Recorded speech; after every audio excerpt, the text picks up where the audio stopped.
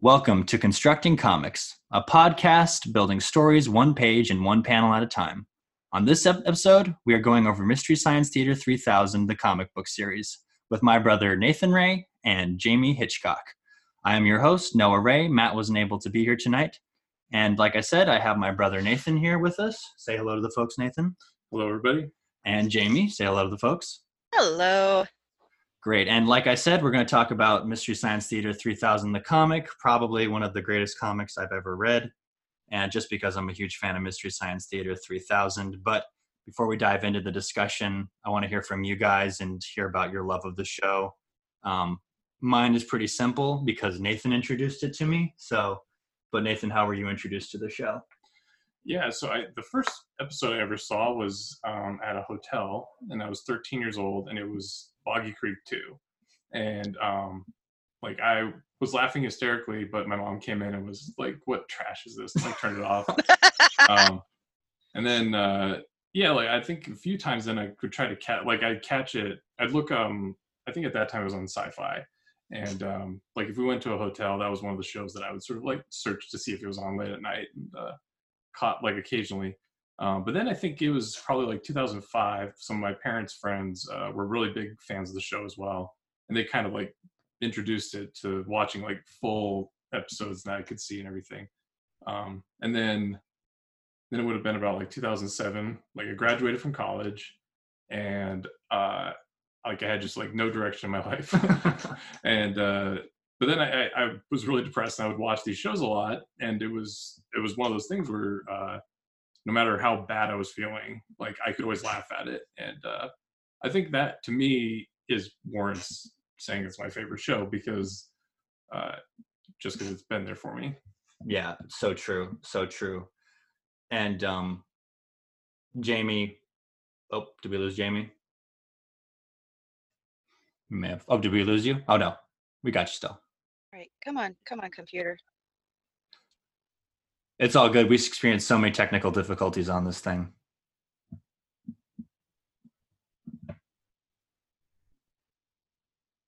But that's a good background right there. I can sympathize with that because you passed it on to me, and it's gotten me through so many awful times as well. It's just the gift that keeps on giving, and you want to introduce it to people because it's something that makes other people happy. Yeah, exactly. Man. Yeah. And I guess you introduced it to me, but it was basically because we were over at the dean's house, and they were showing us the episodes, and you were like, "Come on up and watch this hilarious stuff," and then showed me more and more after that. So yeah. And I remember Mr. B Natural was the one that I was absolutely just you have to see this. Yes. No matter what. Love me some Mr. B.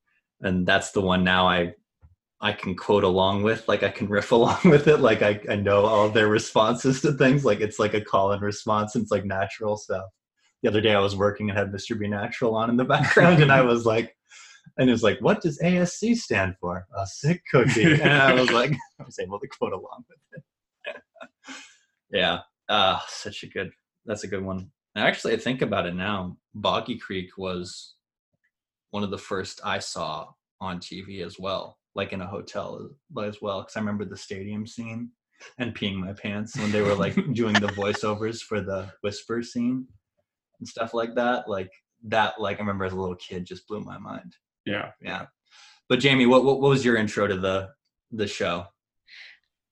Late night channel surfing when I was probably about the same age, about 13. And I remember my first episode, I came in on probably close to the middle of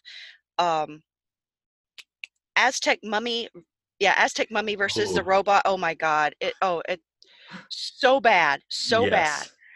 And I remember that episode because Joel holding his hands over the singer's mouth, and then the sound just goes, oh!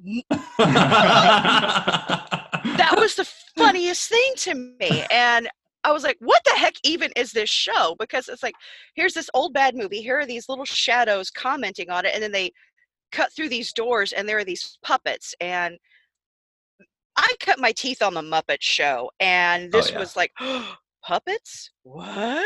So it was the best thing. And naturally, even to this day, I'm the only Misty in my family. My parents did not understand it. My dad got mad. It made my dad angry because these people work hard on these movies. I remember that the theaters here would show Commando Cody serials, and they should not be making fun of that. I'm like, Dad, lighten up. This is hilarious. And like for me, and I've said this more than once to some of my friends. I still have trouble watching the Mitchell episode because I remember how I felt. I was upset because Joel left, and even before that, my original "How could you leave us?" moment was when Dr. Larry left and we had TV's Frank. I was like, "Who is this guy?" Oh And wow. we of course grew to love Frank, and of course we all grew to love Mike. Um, I was upset when the show left. Yeah, it was originally Comedy Channel, then Comedy Central, and then they left and they got picked up by Sci-Fi. By that time, I think I was working, so I missed a lot of the Sci-Fi episodes. So I've played a lot of time over the past few years, finally catching up. Thank God for the internet. Yeah, no kidding. Um, and then the revival comes along, and I just fell in love all over again. The revival has been so awesome. Like I was excited when they announced the Kickstarter, and then the new seasons didn't disappoint whatsoever. And I think having Joel at the helm of the creative team on that was really amazing to bring it on. And then also to have people come back in his roles, like to have like Kevin Murphy and Bill Bill Corbett. Corbett and Mary Jo Pehl reprise their roles.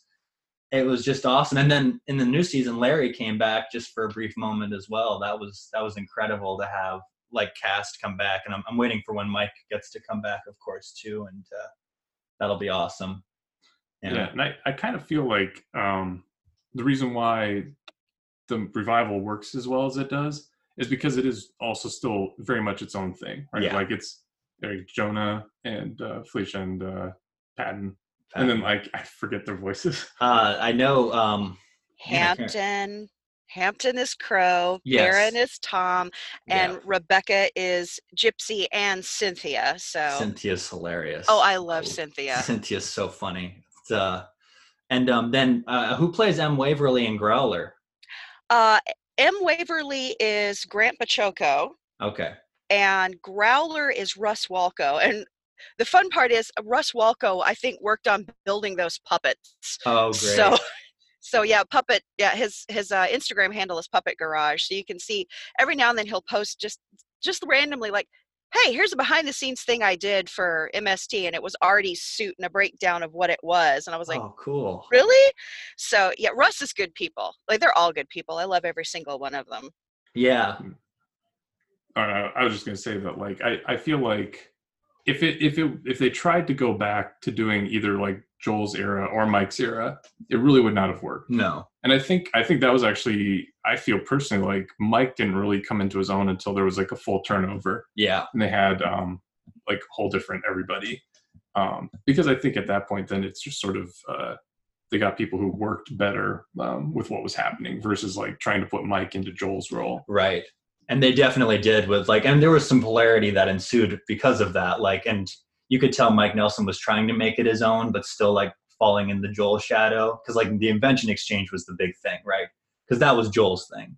And then they gave it to Mike and it just didn't seem to fit. And then by the second season that Mike was around, they were like, nah, just let Mike be Mike, and it worked better. And the same thing with Jonah. Like Jonah just like, it works that like, Jonah Ray is Jonah Heston. So, Yeah, the invention exchanges work for him better than they did for Mike.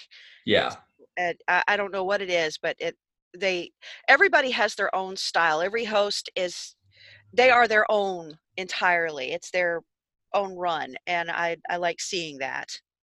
Yeah, I like more Mystery Science Theater or more riff tracks whenever form it comes in. And I don't know about you guys, but that's sort of how I feel about it. Like I eat up whatever I can. And Jamie, you've been to live shows and stuff like that and met cast members, and well, what was that like? Oh gosh. Well, I'm one of those spoiled people that Riff Tracks broadcast out of Nashville. So I think in like 30 live shows, I might have only missed like 5. Wow. Wow. And because the first show they announced was Plan 9, and I was like, oh, that was my introduction to Riff Tracks, period. And I was like, oh, okay, well, let's go see this. This is the same guys from MST3K. Oh my God, we had no idea that it would grow to what it is. It's like an event in Nashville, and that is a whole lot of fun. You get to meet other Misties and other Riff Tracks fans. And then the 2 times so far that the MST3K live show has come to Nashville. Again, it's another party, basically. People dress up, and some of us know each other from the Riff Tracks shows, Awesome. which is really great. And I know, yeah, MST3K Live, because I went to the double feature last year that they did in Atlanta. Oh, wow. Yeah, I lucked out, and I won tickets at Dragon Con to go Oh, nice. to the second show, because I knew the answer to a Muppet trivia question that Joel asked in a panel. Go Yes. figure. It was the Great Santa Claus Switch. So that's that's what won me tickets. But yeah, I've met the cast members on the live tours twice, and oh my goodness, they're having such a good time. I know life on a bus for however many weeks that they were on, like 6 to 8 weeks, is rough, but they are so appreciative, and that goes for the cast that's out this year too, for this like massive 6 months tour that they're doing. The cast is so appreciative of everybody coming out and supporting them. So the love that you give them, they're giving it back to you in as many jokes and smiles as possible. Oh, now you're It's making me want to awesome. go to a live show. Oh I've always man. wanted to go, but now I'm like even more so. Because Oh Nathan and dude, I have you this gotta go. conversation a lot, like, because they're such heroes to us. If you couldn't tell from our intro, like that, like meeting them, we were always afraid that we'd be disappointed or something like that. Because the shows that have meant so much to us over time. But now that you've said that, it's kind of like, yeah, we need to go Yeah. sometime. Yeah. Sometime you need to go. I know that there's somebody says, well, you should never meet your heroes. No, you won't be disappointed, because everybody, because who did, yeah, I think the only cast member that I have not met in some capacity at this point is Patton, because I got to meet Felicia at Dragon Con. Wow. But they're so nice, they're so appreciative, they are funny as hell. And Riff Tracks, the first few shows that they did in Nashville, they would stay after and talk to people. And now that's a VIP perk. But I stayed and I hung out after that first show, and I got to meet Mike, Bill, and Kevin, and also Jonathan Colton, Oh, which wow. at the time, me being not totally plugged into things, because I'm an idiot, all right? The woman is an idiot. I didn't know exactly who Jonathan Colton was at the time, but I thought he was a trip. And somewhere I have his autograph. Wow. I was like, he seems fun. Let's put him in the autograph book too. And it's like, oh, holy shit, Jamie, really? Well, man, that's awesome. And yeah, I think it's pretty well established now that we're all pretty massive fans of the shows and of Riff Tracks and everything. And I guess the one live show Nathan and I have been to, we went to their last Cinematic Titanic, and that was now 6 years ago. But I guess that's the one live show we've been to, and that was pretty amazing. But it definitely makes me want to go back to it. But that being said, we're all massive fans. Every time any of us sees a gumball machine, we automatically think of Tom Servo's head and not gumballs. I'm sure of it. But when this comic that we were supposed to be talking about, but I love talking about the show in general, but that was announced, like I peed my pants with excitement. Like I was so psyched for this book when it came out, and every issue I picked up, it was just a pure joy.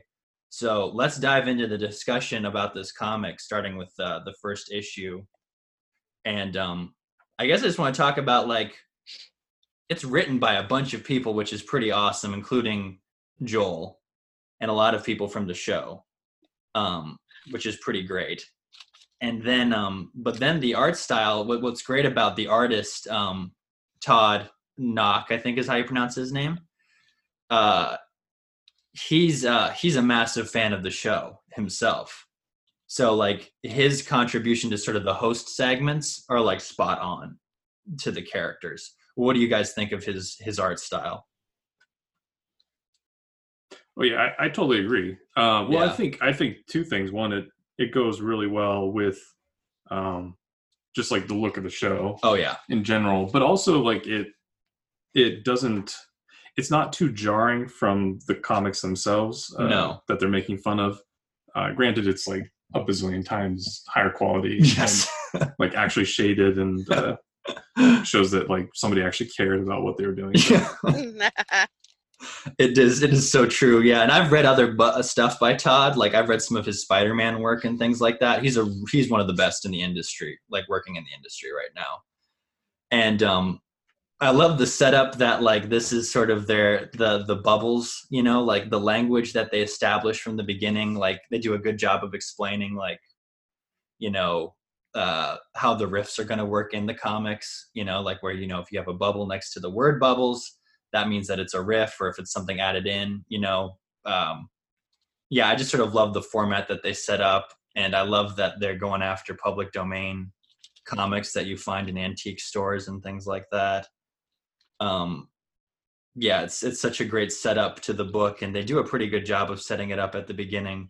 But I also like how Kinga basically is like realizes like they break the fourth wall a lot in this book, and Kinga basically realizes that making a comic is the best like way to have like like TV show tie-in merchandise and stuff like that. Oh, Like God. yeah. Totinos. Yeah, The whole Totino. Totinos. I lose it every time. It's like, wait, what is oh, here we go again. Yeah.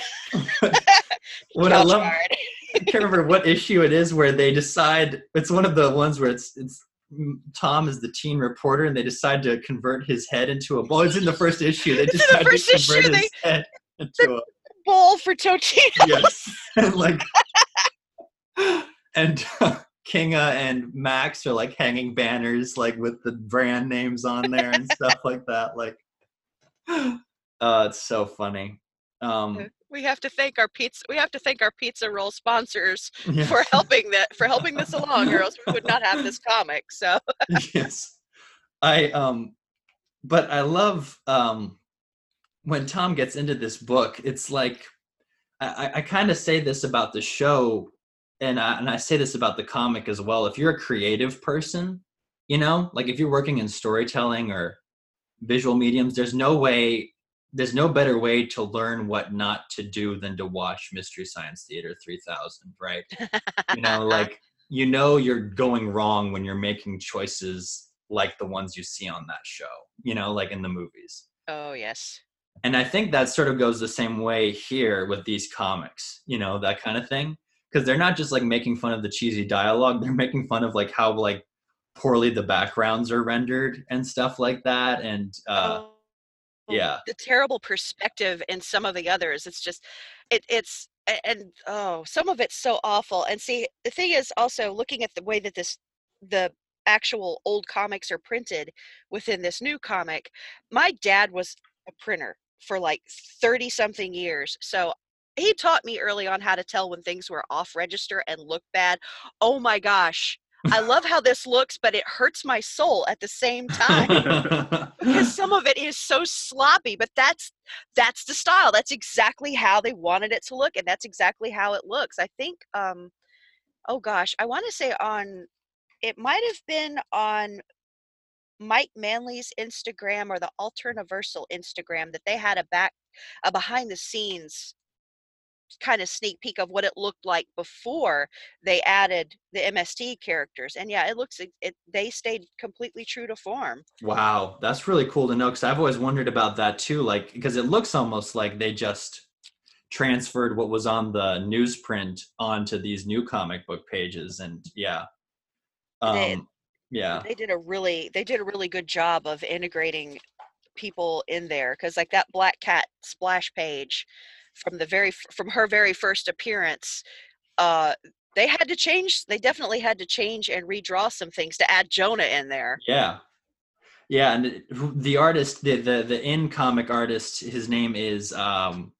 is Jack Pollock is brilliant. Like it's seamless how well he integrated in the characters. Like, I mean, it's obvious because that's the funny part about it, but he does a really good job of matching the brush styles Yeah. and the inking styles, and then their colorist is really good. Man, that's amazing that they just kept the same. They kept a lot of the same artwork and didn't try to recolor anything, because I know like Marvel and DC, they recolor all their old stuff. Oh dear. You know, like they have very few stuff in print of like their old original colors and things like that. That's why, like, you know, that adds to the value of old copies of things.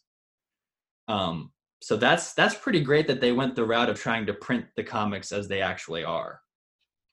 And see, that's part of the charm Yeah. is having it look that way. But it's really, really well done. And the fourth wall breaking is great. Yes. There are little Easter eggs here and there that I'm still finding.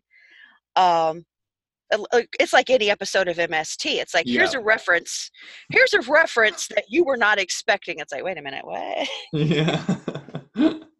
Oh yeah, they do a lot of great references of, like, you know, classic references in the like from the show. Yeah, it's pretty great. But man, I'm just like looking through some of the Crypt Keeper stuff, and oh my God, Crow is so good. Crow as the Crow Keeper totally owns this series. Like, I love everybody else. I love Tom Servo, Teen Reporter. He loves the fact that he has a full body. Yes. But Crow totally owns this comic, and I adore it, because who does not love Crow T. Robot? Oh yeah. Well, Nathan and I both agree with you there on that part. Yeah. Like, I think part of that too is just the fact that the like the scary comics are more short form, and they're very little exposition. The panels are a little more sparse, so like they're not. I don't know. It's just a lot easier to follow for me, my adult brain. But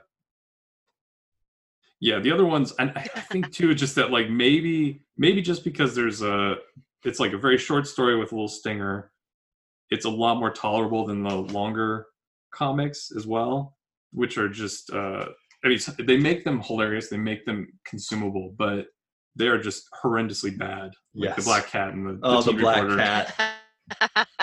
The Black Cat was all over the place. Oh, it's so bad. It was like, they could not stay focused. It seems like the writers on that comic, like, as to what was going on, because it just jumps all over the place all the time. And they point that out too. They're just like, wait a minute, what? You know? Yeah. Yeah.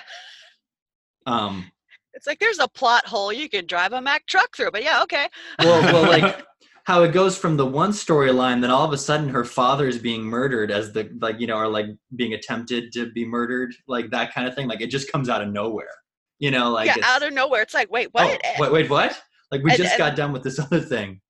Yeah. And then there's a good line in there. It's like, you know, well, take care, you know, it's like, look after my father and blah, blah, blah. And Jonah's like, we're trying to get to a hospital, but we keep getting distracted. Oh, look, a Rubik's Cube. Yes. And I'm pretty sure that's how the writers were operating. Yeah. Oh, squirrel. Yeah.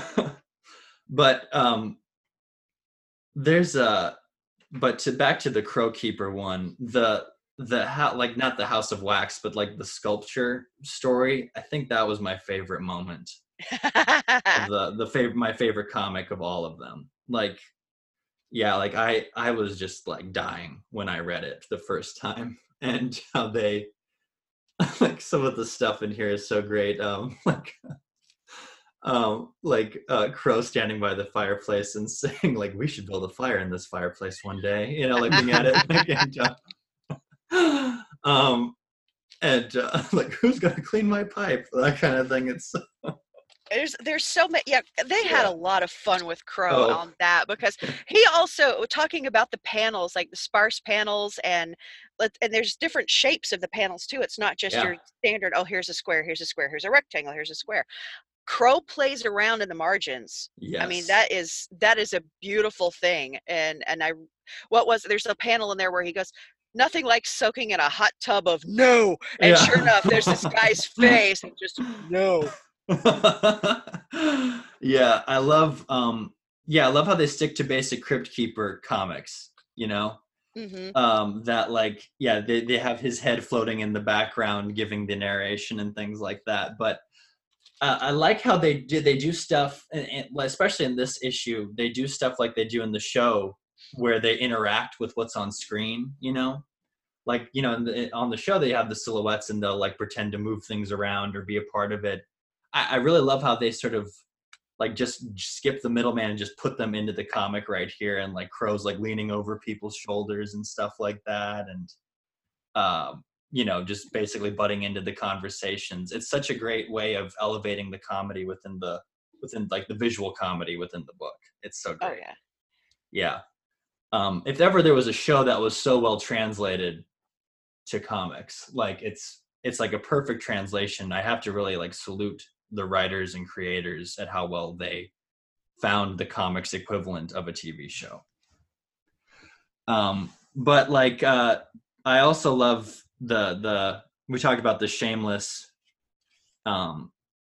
the shameless, product placement and stuff like that. But I love that like it's only the bad guys who are doing it, that kind of thing. Like if you didn't have any like argument that this is evil, like, you know, capital corporate, like, you know, corporate, it's like, you know, sponsorship and stuff like that. It's like King is just so obsessed with money and her brand. And then that ties in, like, this was a great sort of bridge into the new season of the show, because like that's sort of her angle on Netflix as well. Like she's constantly talking about how like they're going to make the next great bingeable show and stuff like that. And like, just gain like followings, like cult followings and stuff like that. And that's her end goal, to take over the world. Is yeah.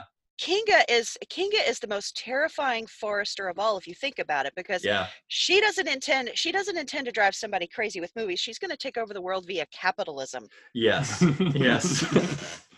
She is a scary, smart lady. Yes. But I do love, you know, I love that it was 6 issues, you know, and sort of one sort of complete story from start to finish and things like that. But I really would like to see more of this stuff out there. Oh, I would love to see another run, do another 6 issues so we get to get another convenient little graphic novel at the end. And me being, I'm trying to break my completionist syndrome, which is really, really hard. I had to ask my comic shop to order both the A and B covers because I needed Todd's art, but I also needed Steve Vance's art. Yes. And everybody should be familiar, every Misty should be familiar with Steve Vance, because he does all of the insert posters for all of the DVDs. And he is just absolutely fantastic. So it's been fun to collect them for that too. I'm very tight on cash, but I am going to go back and buy all of the variants as I find them at conventions and things like that, because you are right. So Todd's covers are story covers, right? You know, and on the series, and they sort of show maybe what they like, you know, it'll be like Kinga and the cast sort of on the cover. But then, you said his name and I already forgot it. Steve Vance. Steve Vance's covers are the brilliant sort of riffs, that kind of thing, where it's like, it's the characters in the comics that they're going to be making fun of. And I love having really good variant covers in a series like that, where you get a good feel from the covers of these books that you're in for something hilarious. Oh gosh, yes. I mean, the artwork is beautiful. Todd's art in the host segments and on the A covers is so pretty. Yes. Oh my goodness. So yeah. I think Todd's all digital, but that's a real shame. If I ever meet him, I'd love to get a Mystery Science Theater commission from him, because Oh, you totally can. I think I've seen a couple of people.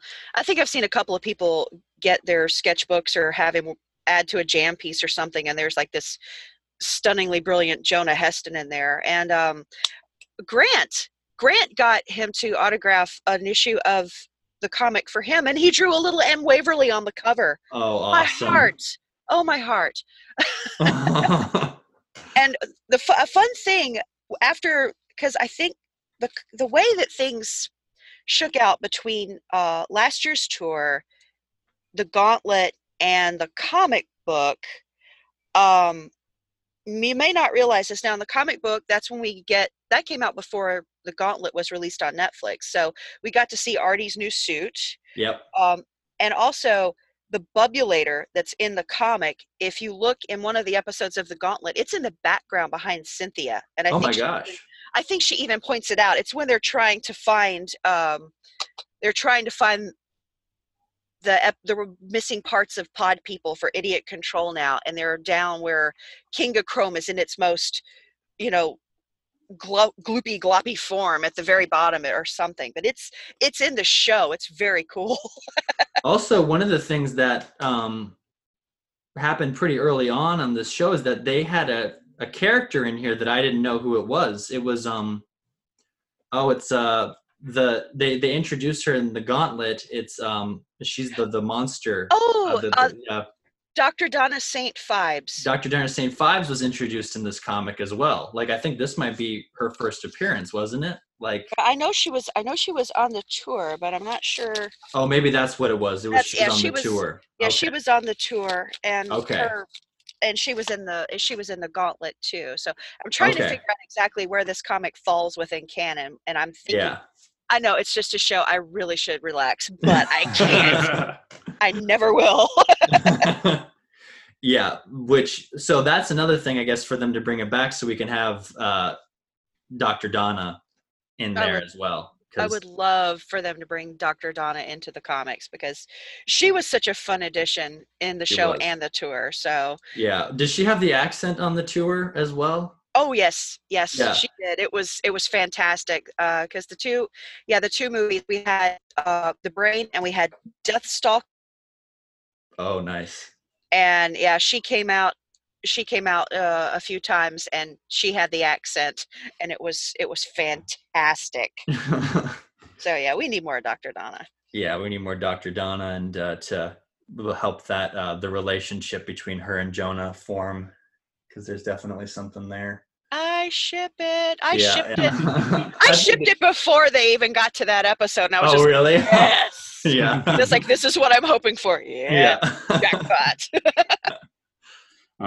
Yeah, I was just gonna say one of the things that sort of struck me, in addition to like getting the characters right, like their dialogue and everything, they really managed to keep the like that Midwestern style of speech, and like just the kind of humor that they have in there. Yeah, and I guess all three of us are from the Midwest. We're on the East Coast, Jamie, but we all grew up. Nathan lived in Iowa and Missouri, and I lived in Missouri, so we all know that way of speaking. So. And see, I'm from Tennessee, but I'm beginning to think that I'm pretty sure that we have family in the Midwest because I have way too much of that attitude and the oh gosh, oh geez, oh sorry. I've had Midwesterners go, are you sure? Are you sure there's not some roots there? I'm like, I'm beginning to think there is. Yeah. We I think that's sort of what makes the show resonate so well with us as well, is because that's all our family. Are the like, oh, we went down to the fish fry and that kind of stuff. And whenever they make a joke like that, that hits home with all of us. Like, they do keep that Midwestern thing, and that's probably Joel having his hand in this, and that's pretty great that he's one of the writers on this comic, and that he developed it. It's my understanding he's been wanting to do this sort of thing for a long, long time too. Yeah. So he finally got to do it. Which is so great, and that's another reason why like he's a personal hero and stuff like that, because he just understands he understands that like there's a love for what he created, and that he wants to see more of it because he loved doing it, and he knows that other people want to see more of it too. So yeah, it's I'm really hoping that he can get together with Dark Horse and get another series going. Have they confirmed season 3 yet on Netflix? Not yet. We're all kind of waiting with bated breath. There was an Yeah. article that came out where they spoke with Felicia about her new book, and they asked her, and she said, "Well, it's on hold at least until they're through with this tour, because the tour just got started, Okay. and this is September, and the Joel's on the tour, um, and it goes till March of next year, I think. So it's a pretty big intense tour, but it's also billed as his final tour too. Yeah, that's right. Because he did the 30th anniversary last year with Jonah, and then the year before he was only there just kind of as a host, a master of ceremonies in a way, on the Watch Out for Snakes tour. But this one is the Cheesy Movie Circus is his final hurrah, I think. Yeah, that's sad to think about that being the end of an era, but hopefully he gets to come back and make more shows and make more comics. Yeah. Yeah. And Joel's too creative, man. No, He's he is. gonna have to stay on and keep doing this stuff. And hopefully if we get a season 3, season 13, hopefully, he'll stay on and he'll straw boss that and get him with the writers on that too. So Yeah. he's just maybe not tourist not tourist much, because that's a brutal life to live. The money's good though. Yeah. That's gotta be something where I'm sure they're making way more on the tour than they do working for Netflix. Yeah, but I really hope that he comes back and does more comics, because again, he's sort of a preservationist, I guess that's the right word, preservationist? I don't know. Of basically art in general, right? If it wasn't for Mystery Science Theater 3000, we wouldn't get so many people's careers would have just been forgotten, that kind of thing, or so many people's work would have just been forgotten. People that they worked hard on, it's like your dad said, Jamie, people worked hard on it, and Mystery Science Theater is acknowledging that and making it live forever. Yeah. And I think the same thing goes with comics as well, because a lot of people worked hard on this stuff, and this is all Silver Age comic stuff, so golden Silver Age comic stuff, and they weren't being paid much back then at all. Those artists, those writers were just being gypped by their publishers, and to have their work being preserved in this fashion, that's important in this time. So Joel is doing something that is hilarious, but on the same time has this deeper meaning to it. They're to preserve this stuff that would otherwise be forgotten and sort of left in a vault to rot. Yeah, and I I would definitely say that I've never heard of Black Cat or Teen Reporter. Exactly. Yeah. I mean, definitely there's a lot of horror comics. Yeah. That have been in the past, but those two specifically, never heard of it. Much like the show. I've so many of the movies that I would have never heard of, but at the same time, this is just like with the show, it's made me seek out sort of obscure bad movies. Yes. And now I'm actually kind of curious more about obscure bad comics. No kidding. Just to see what I don't know how I could process it by myself. I guarantee you, at your local comic shop, somewhere underneath the rows of tables where they've got the long boxes, there are sad other little long boxes that say 50 cents to 99 cents, and it's all stuff like this. And it'll honestly, I'm curious. I want to search out some of this stuff. I think I grew up liking bad movies to begin with, because Attack of the Killer Tomatoes was my parents' fault for introducing me to that. They can't complain about me liking Misty. So I seek out bad movies. I'm going to seek out some of these comics, because they're a piece of history. They're a piece of art history, a publishing history, and they're endearing in their own little special way. And of course, we've got attention drawn to them now because MST poked a little fun at it, but they had a good time doing it. It's not malicious. Oh, it's no. not malicious fun. It is actually, it's pretty dear hearted. It's, it's like picking on your friends. Oh yeah. And it's good natured ribbing, like the show likes to say, right? This comic series was a gift, like the show was a gift. That I think we had a pretty good discussion about the comic. Before we go, Jamie, do you want to tell the folks about your artwork and where they can find it? Oh, Where they can find you? Where they can find me. Well, I somehow ended up all over the internet, and it was just because I started watching the revival, and I decided I needed to draw things from it, and that turned into my own comic, which it's a fan comic. It is nothing officially sanctioned at all, but you can. I have everything so far at, and this is a long name, Mystery Scribble Theater 3000.tumblr.com. At this point, if you just Google Mystery Scribble Theater 3000, I'll pop up somewhere. But the funny part is just doing a fan comic and art drops. I started doing art drops at the Riff Track shows, and then that grew into me doing them at the Misty shows, and then I've been to several of Jonah's stand-up shows, and I do art drops there too. It's just fun to do, and that's led to I got to do art for Riff Tracks this year. I was a digital goodie. That was exciting. I also got to work on series 2 and 3 of the official Mystery Science Theater trading cards. I did artist trading cards for both of those, and that's led to me working on 2 other different sets. Like, I'm working on some Zorro cards right now, guys. I could not be more excited. Wow. So, and this is all from just me doing a fan comic. And the funniest part about it, though, is that the cast found it and they were made aware of it, and now I'm friends with a few of them because wow. they're so sweet and so supportive. So it's really, really nice. So again, this is where I say it's okay to meet your heroes. You won't be disappointed. These guys are great. But yeah, if anybody's looking for me, it's Mystery Scribble Theater 3000.tumblr.com. I'm on Twitter as @SmittyGirl and Instagram as Smits76. And the only reason it's not Smitty Girl there is because somebody beat me to it 6 years ago. Oh, of course. And we're gonna have all your links to your social media in the show notes. And I'm guessing, Nathan, do you want to post? Do you want to talk about your social media, or do you want to remain? Sure. I'm on Pornhub mostly. Yeah. Okay. Yeah. That's right. I love your stuff. Under no. Yeah. But I'm scared to make up a name because there might actually be somebody. Yeah.